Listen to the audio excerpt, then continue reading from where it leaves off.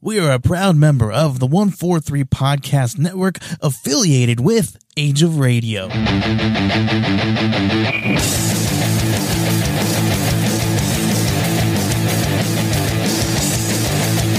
how's it going, everybody? This is Joey Galvez, and you are listening to the House of Indie Podcast. And I'm sitting here with Kasey Pierce. How's it going, Kasey? It's going excellent. Very, very well. I think this is the first time I've done a podcast in the morning. I like it, though. I like it. Yeah, you are a little bit of ahead of us. You're a couple, I think 3 hours ahead of me. So you've already had breakfast and you've already kind of had a nice amount of time of your day. I'm just waking up. I feel for you with the child thing, you know, your 2-year-old getting you up he's like a rooster. Yeah. We talked a little bit before we went on air. I've got a 2-year-old who wakes me up every morning at 5 a.m. And I told you anytime that I can get some kind of sleeping in, I cherish that. Right. I like that this podcast is in the morning though, because I'm one of those writers too, where I know a lot of writers like to write at night. I don't. I think first thing in the morning when I'm fresh, before any sort of value judgment or anxiety can clutter my mind. Oh yeah. It's just rolling. I'm like, it's fresh. Let's go. And then by nighttime, you know, because I go to bed early so I can get up early so I can work out. And then I'm high on pre-workout. And then I'm at the computer like, yeah, you know, writing all these crazy stories that you just read. Yeah, I can completely understand that because, you know, you go throughout the day and a lot's going on. You don't want that to kind of, you know, transport into your work sometimes. I mean, sometimes it could be good too. So you can use that. Right. Awesome. So tell us a little bit about your work. I know I've read Nora, and we were talking about that a little bit, that I read it last night. And I told myself I was going to read just issue 1 just to familiarize myself with your work. I couldn't put it down, and I read the whole stinking thing. I'm so glad you enjoyed it. And like I said, I attribute that to Sean Seale's work, how he makes it flow. Yeah. And you'll see in volume 2, Kelly O'Hara does the same thing. No panels, no gutters. And it's also sort of written for cinema. And that wasn't on purpose. You know, it just has a cinematic flow. So yeah, you just want to keep reading, and I'm so glad you enjoyed it. Yeah, I have to agree with that. The pacing was very well done, and along with the writing, it definitely flows very well, and it made me like that first issue. Number one, it was right on the edge of my seat every time that I read it, or every time that I went forward, and I got to that point where it's like, to be continued. I was like, no, I gotta continue this. I don't care if it's super late. I have to. That's so awesome. The funny thing is the to be continued thing. It's one of those things that you look back later in your career and you're like, why did I do that? You know, it's like one of those things that you would change, but I mean, you can't now, you know, because look at in my early career, because I was asked to write a comic, and it was never my intention. I had never even seen a comic script. So to me, everything was film-like, you know, even though I'd read comics. That's why Nora 1 is such a slow burn, because to me, it's the first 10 minutes of a film. So I'm like, oh, we should add it to be continued. And then I'm like, oh, Kasey, come on. Yeah. It's cringeworthy 5 years later, but what are you going to do? You know, you're your own worst critic. Yeah. Oh yeah. That's definitely true. I do the same thing every day. I'm like, oh man, I shouldn't have said that in that interview. What the heck? And then I've got people like, dude, that was such a good interview. I was like, no, I've sounded like a freaking amateur, man. they don't even notice. They don't even notice. And that's what it is. A lot of people, when you are so hard on yourself, it's usually just you and your own self inside your own brain thinking those things, because you're right. Nobody noticed those hiccups or any of those kinds of things that you're like, oh, I shouldn't have done that. That I misstepped there or something like that. Right. Like I'm in school right now, and I was for business.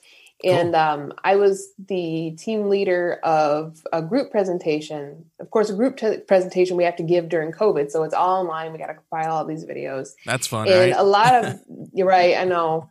And a lot of these students, they they weren't speakers. They just weren't. Some of them had trouble with the language. There was a language barrier too. So what I kept trying to reassure them is like, listen, if you mess up, don't acknowledge the mess up. Don't stop. Just keep going. I guarantee their mind's going to make up for that hiccup, and they're not even going to notice it. Just keep going. Yeah, that's. I had to learn that the hard way. I'm doing this for a little while. That's definitely true. Okay, so I need to know. You talked a little bit about how you've never even seen the comic strip. You've never even seen comics, or I need to know what your actual background was before you got into this. Well, I was a fan of comics. I read comics. I'd never seen a script before. Okay. So when I first started writing, I was a blogger, and I was doing snarky commentary on the Comic-Con scene, comic reviews. It was kind of like almost like an animated character. So we're talking about like crayons to perfume with my career here. And I was doing artist interviews, like yourself, podcasts, what have you. And I was known as Cosmic Kasey.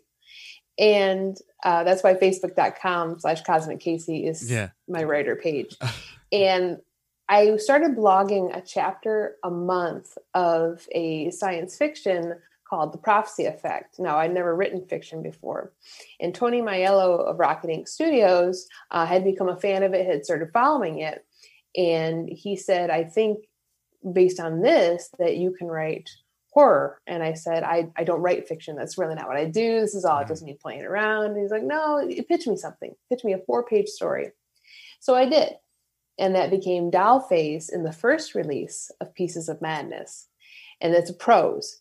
Now, it's funny when I go back and read reviews of pieces, people say, oh, I absolutely love these stories, except what happened with Dollface? Well, it was the first story I'd ever written. So it's a little weak. I put it in the middle on purpose. So it just kind of gets lost in the shuffle.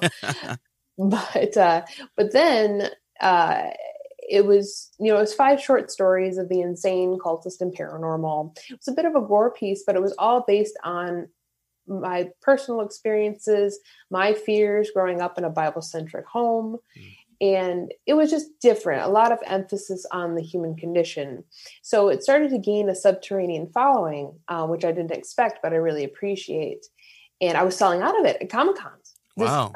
This little book of 5 short stories, low-res cover, it could have been easily dismissed, but it wasn't.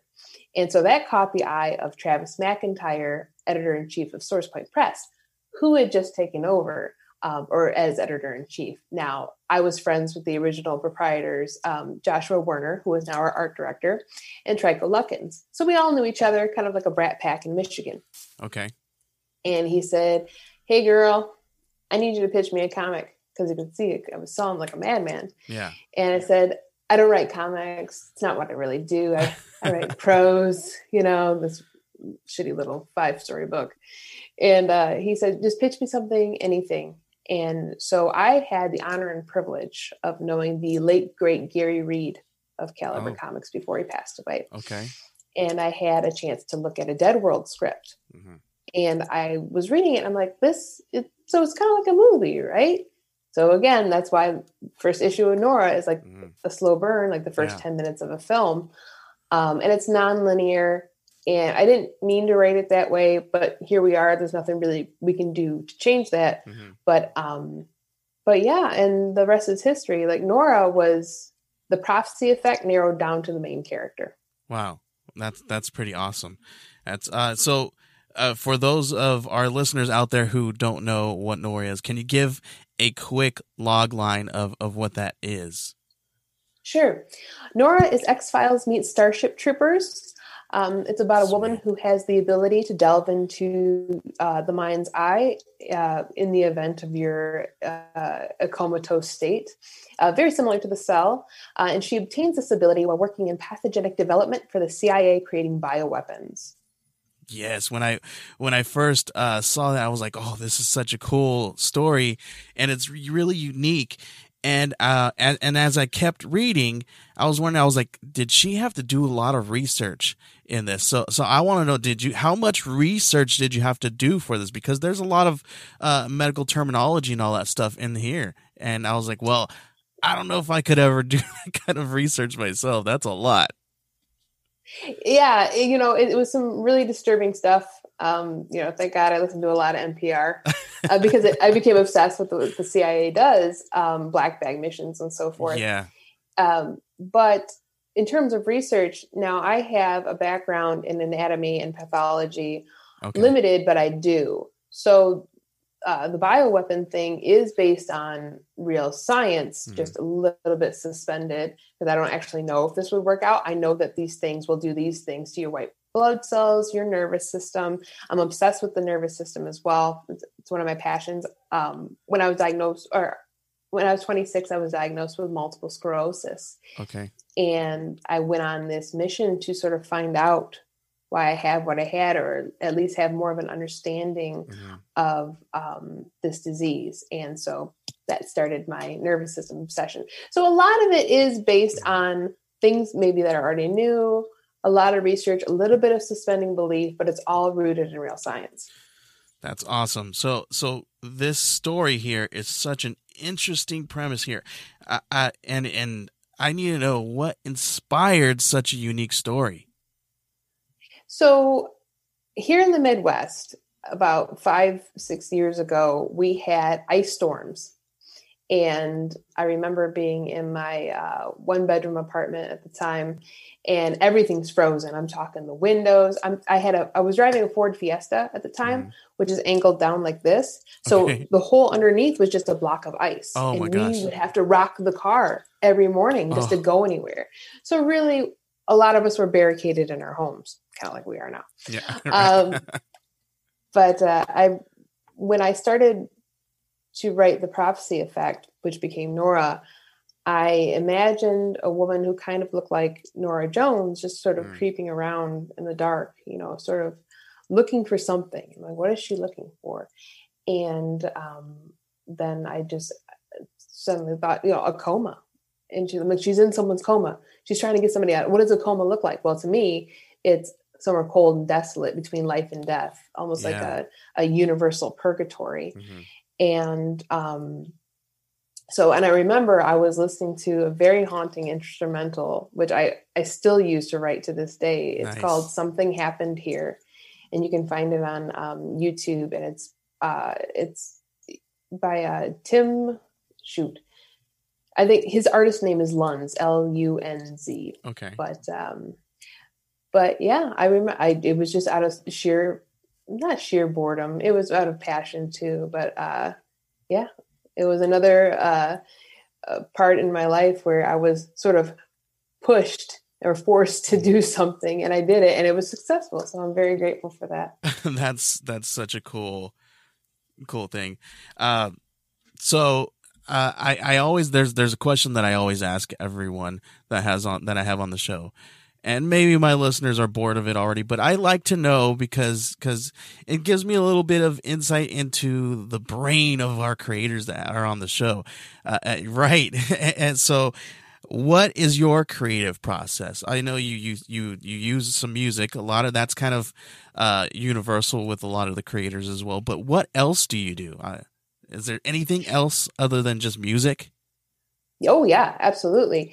Normally, especially with my prose, like in horror, you'll notice that I bold the first line. Okay. A lot of things start out with a line that I heard from somebody else. I'm just constantly listening to my friends, people in line at Starbucks, anything that just sort of catches my ear. Uh-huh. For example, when I wrote Luke for Pieces of Madness, my friend who does a lot of tarot readings and soul retrieval, she's a shaman, all that stuff. And I said, what got you interested in occult practices? And she said, I grew up haunted. And I stopped her right there because I wanted to hold on to that. And I wanted to answer that question of what does it mean to grow up haunted? That's really interesting and thought-provoking. So thought-provoking things that real people say sometimes is based on real people. But yeah, definitely real life experiences. Yeah. So, would you say that Nora grew up haunted? Yes, she is haunted by her past. Okay. And it's interesting because Nora carries sort of this she's mercenary, right? I mean, she's, from the CIA. She was trained to be that way. Yeah. But she's also has the sort of level of stoicism where it's not that she's emotionless. I think she's misunderstood by the people around her. You saw in the first issue what she said to a father who was like, well, thank you. I don't know what we would do without our daughter. And she just straight up says, well, you'd figure it out. Yeah. And it sounds very dickish to say that to a father who's so glad his daughter is safe. But she means it. You would have to press on. Uh-huh. So people think she's emotionless when really she's just trying to preserve. She's trying to keep a lid on her tragic past, and she's trying to make sense of everything without getting too overwhelmed. Yeah, I think it has to do with a lot of what she's going through as well. I don't want to give a lot away to anybody who hasn't read it yet, so we'll kind of keep a lid on that one for a little bit. Excuse the difference in the audio. This was a pre-recorded episode before I took a break. I forgot. It was such a cool episode, but let's take a quick break right here, and then when we come back, we'll jump right back into the episode as it continues. So tell us, is there any other work that you've worked on since Nora? Oh, yeah, absolutely. So Cirrus came out after the first volume of Nora, and Cirrus is my fun series. They are right now 3 self-contained one-shots. It's awesome. Norse mythology meets the craft in the style of heavy metal. There's sexy, cool. Gory Viking witch fables. Just Viking witches kicking ass on the southern shores of Iceland. Sorry, totally a Mary Sue. But I just wanted to have some fun, and it's also rooted in, real folklore and, Viking history. And also I created some new folklore as well. For instance, the third one, Turkon and the Great Divide, is about a demonic tree, And so I had so much fun with that. Now that's illustrated by J.J. Cott. I call him a one-man show because he can do it all. And he is his own project manager. And I just cannot say enough about J.J. Cott. But yeah, so we will do a Kickstarter for that coming up soon, which will feature a bonus story. So there will be 4 self-contained stories, but you will see reoccurring characters. So you don't have to collect all of them, but it's fun too. That's super cool. And it sounds like you did a lot of research for that story as well. Oh yeah, absolutely. Also, I did, so Rocketing Studios will soon be putting out Mexica, which I wrote actually 6 years ago. And Mexica is, I like to say, Mexican Conan the Barbarian. Okay. So it's rooted in, and the basis, the catalyst for that was John Marroquin, the illustrator, coming to me with this idea that he's had for 20 years, but he didn't know what to do with it. And when he was telling me about this movement that was happening with those indigenous to the Americas in the Valley of Mexico, Aztec, the name Aztec is a Spaniard given name. Mm-hmm. And they were like, we have always been Mexicas. And there was this movement happening online. And he inspired me with that. And after a long meeting at Gizmos and Wyandotte, I said, so you're looking for sword and sorcery. You're looking for Mexican Conan. He goes, yeah, I think so. So we gave him an origin story. So that should be coming out soon. I'll let everybody know. Yeah. Called Mexica. That sounds like a super cool one. Now, I had to do a lot of research for that because I was nervous. I'm representing a culture that is not my own. So I had to know where I could sort of bend and where I absolutely could not. So that took a whole summer. Mm-hmm. Wow. So did you have a whole lot of fun researching that? No. Oh yeah. Yeah. It was really cool. I find when I look into like different cultures that are not my own, it like opens up a part of my brain that I'm just like, it excites me and I'm just like, whoa, this is so cool. I want to know more. Mm-hmm. Was that the same for you? Yeah, absolutely. I was fascinated. I think that's the perfect word for it. Just fascinated. Yeah, super cool, man. That one sounds a whole lot of fun. So I mean, this world is crazy right now. So what have you been doing while you're locked down?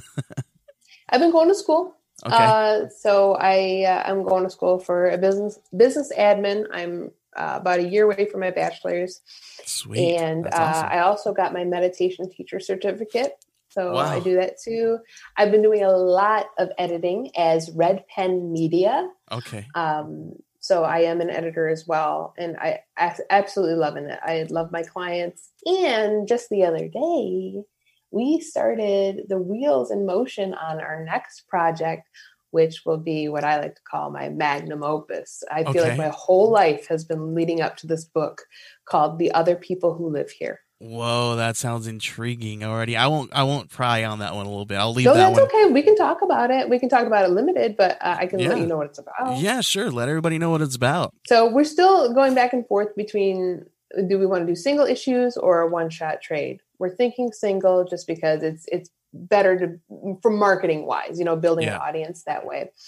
But The Other People Who Live Here is a paranormal space opera about Alzheimer's. Wow. And yeah, That so sounds my so mother, cool. thank you. I think I my mother has Alzheimer's. So when that happened, you think you know what it's like to take care of someone with Alzheimer's, and really you Mm. have no idea until you actually do. And I was like, these caretakers don't get a chance to really tell their stories because these are things that we don't talk about Mm-hmm. in polite conversation. Yeah. So not only did I want to address what the patient goes through, but what the family goes through as well. Mm-hmm. But I wanted to put a positive spin on it. So Yeah. The Other People Who Live Here is something my mom often says, and what dementia patients often say, because they're seeing people, ghosts, for lack of a better term, of people they've never even known in their waking life. Wow. So I thought, wouldn't that be great if they were a Starfleet? Yeah, that's super interesting, and that's really interesting because I've never really um, spoken to anybody or researched Alzheimer's, and that's really interesting that you say that that they see the different people, and I kind of feel like, if my mind was going, I kind of feel like that kind of empty, kind of like what's going on around me. What are all these people doing in my area? It's really scary It's to, scary. Yeah, it's yeah. scary. And I just couldn't imagine what people go through with that. And I'm glad you put a little positive spin on it because that can go dark real quick, especially if it's something that is in your life and you just don't want to go down that rabbit hole. Right, right. So it was a great coping mechanism too. Yeah. And JJ Cap will be illustrating that as well, Awesome. edited by David Hayes. And of course, David Hayes created one of our most popular titles that became a film called Rotten Tail. Awesome. Awesome. This is great. I love all this stuff because it all sounds like it's all up my alley. So I Good. have to stay connected with you so that I can read all this work. This is really great. So, Oh, thank you. okay, another thing that we always do here, and because of the state of our crazy industry and our crazy favorite medium right now, and how nuts it is, and it's all twisted upside down. How do you see the future of comics? Do you see it going? Yeah, I mean, obviously in a direction for somewhere great for indie creatives. What do you see? How do you see the mainstream doing? I think that it's going to, after all of this, it's going to hand back power to the retailers. So I see it as a massive cleanse. Like, let's take conventions, for example. Mm-hmm. I love doing conventions. I love Yeah. direct sales. But let's face it, it was a really oversaturated market. Mm. So I think once we come back, it's going to be a whole new landscape, and it's going to trim a little bit of the fat there, because some people have been under the impression that wherever you set up chairs and tables and invite your friends, where you had your cousin's baby shower, that's a Comic-Con. And so the general public, thinks, well, I just went to a Comic-Con last week. Why should I go to Motor City Comic-Con? And it's like, no, you really didn't. You went to an expo, which is fine. Yeah. But it was really spreading us thin, publishers thin, and the entire market. So I think it's going to give power back by having less conventions, more store visits, more intimacy between creator and writer and retailer. So I think that when we come back, it's going to get a little bit back to more traditional distribution, and give power back to the retailers. That's what I'm really hoping for.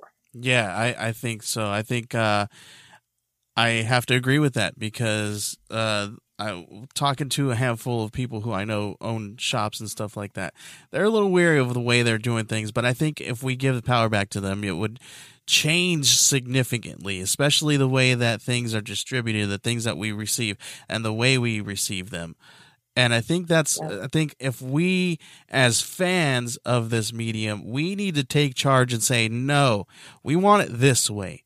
And this is the way it should have been from the very beginning.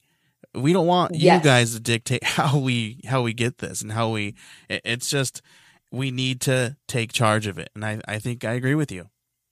Absolutely. Fans need to take the market back. Yeah. They really do, away from these big guys who just,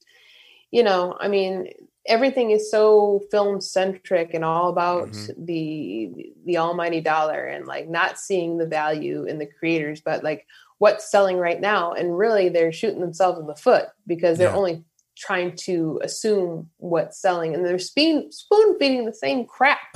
It's all rehashes and people are tired of that. Thank God that they were focused on that because Source Point Press came in with a lint roller and those people that were tired of rehashes were like, well, we have really original stories. And guess what? We'll let you meet the creators. You'll get these things signed and you'll feel like you're a part of the journey because you are, because without you, there is no us. Right. Exactly. I that's what I've been saying for the longest time. That's how it is. And we need to take the market back. That's absolutely. I think we can end there. Let's drop the mic. So let everybody who is listening know where they can find all your work and all your social media and all that good stuff.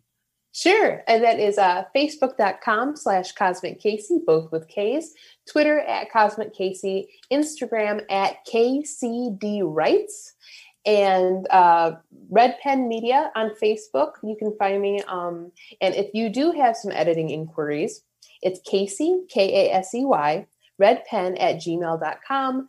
Every comic script under $25 or 25 pages is $75. That includes proofreading, content editing, and even a last look at letters. Wow. So if you are interested, reach out to me. And let's see, can you find me anywhere else? LinkedIn, I'm on there too. So super cool. That's really awesome that you put that service out there. That's really cool. Well, again, Kasey, I appreciate you coming on and hanging out with me here on the House of Indie. We appreciate you. Everybody, you should go out there. I appreciate you. Thank you so much. I'm serious, guys. Go out there, check out her work. I am a new fan of Nora. I've got to grab volume 2 now because you got me hooked. A shirt. Yes, you need a shirt. I do. Hey, I love that shirt. Thank you. So Nora volume 2 issues 1 through 4 are now available in previews. So you can order. Sorry, my hair just went nuts.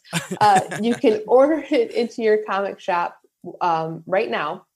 But if you haven't caught up with the series, head on over to sourcepoint.press and you can pick up the volume 1 trade and the snazzy t-shirt. Yes, I washed this shirt. I know it seems like I wear it every day, but I got to promote.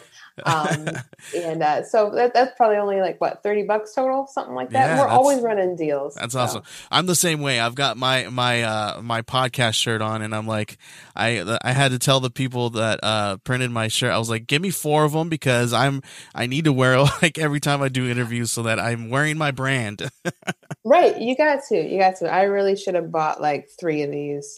Really, because I'm doing laundry like every day. Yeah, that's not good on the bills, man. I understand that. My wife tells me all the time. She's like, "I'm doing laundry like every day. Can you like please help?" I'm like, "Oh my gosh, yeah, I'll help.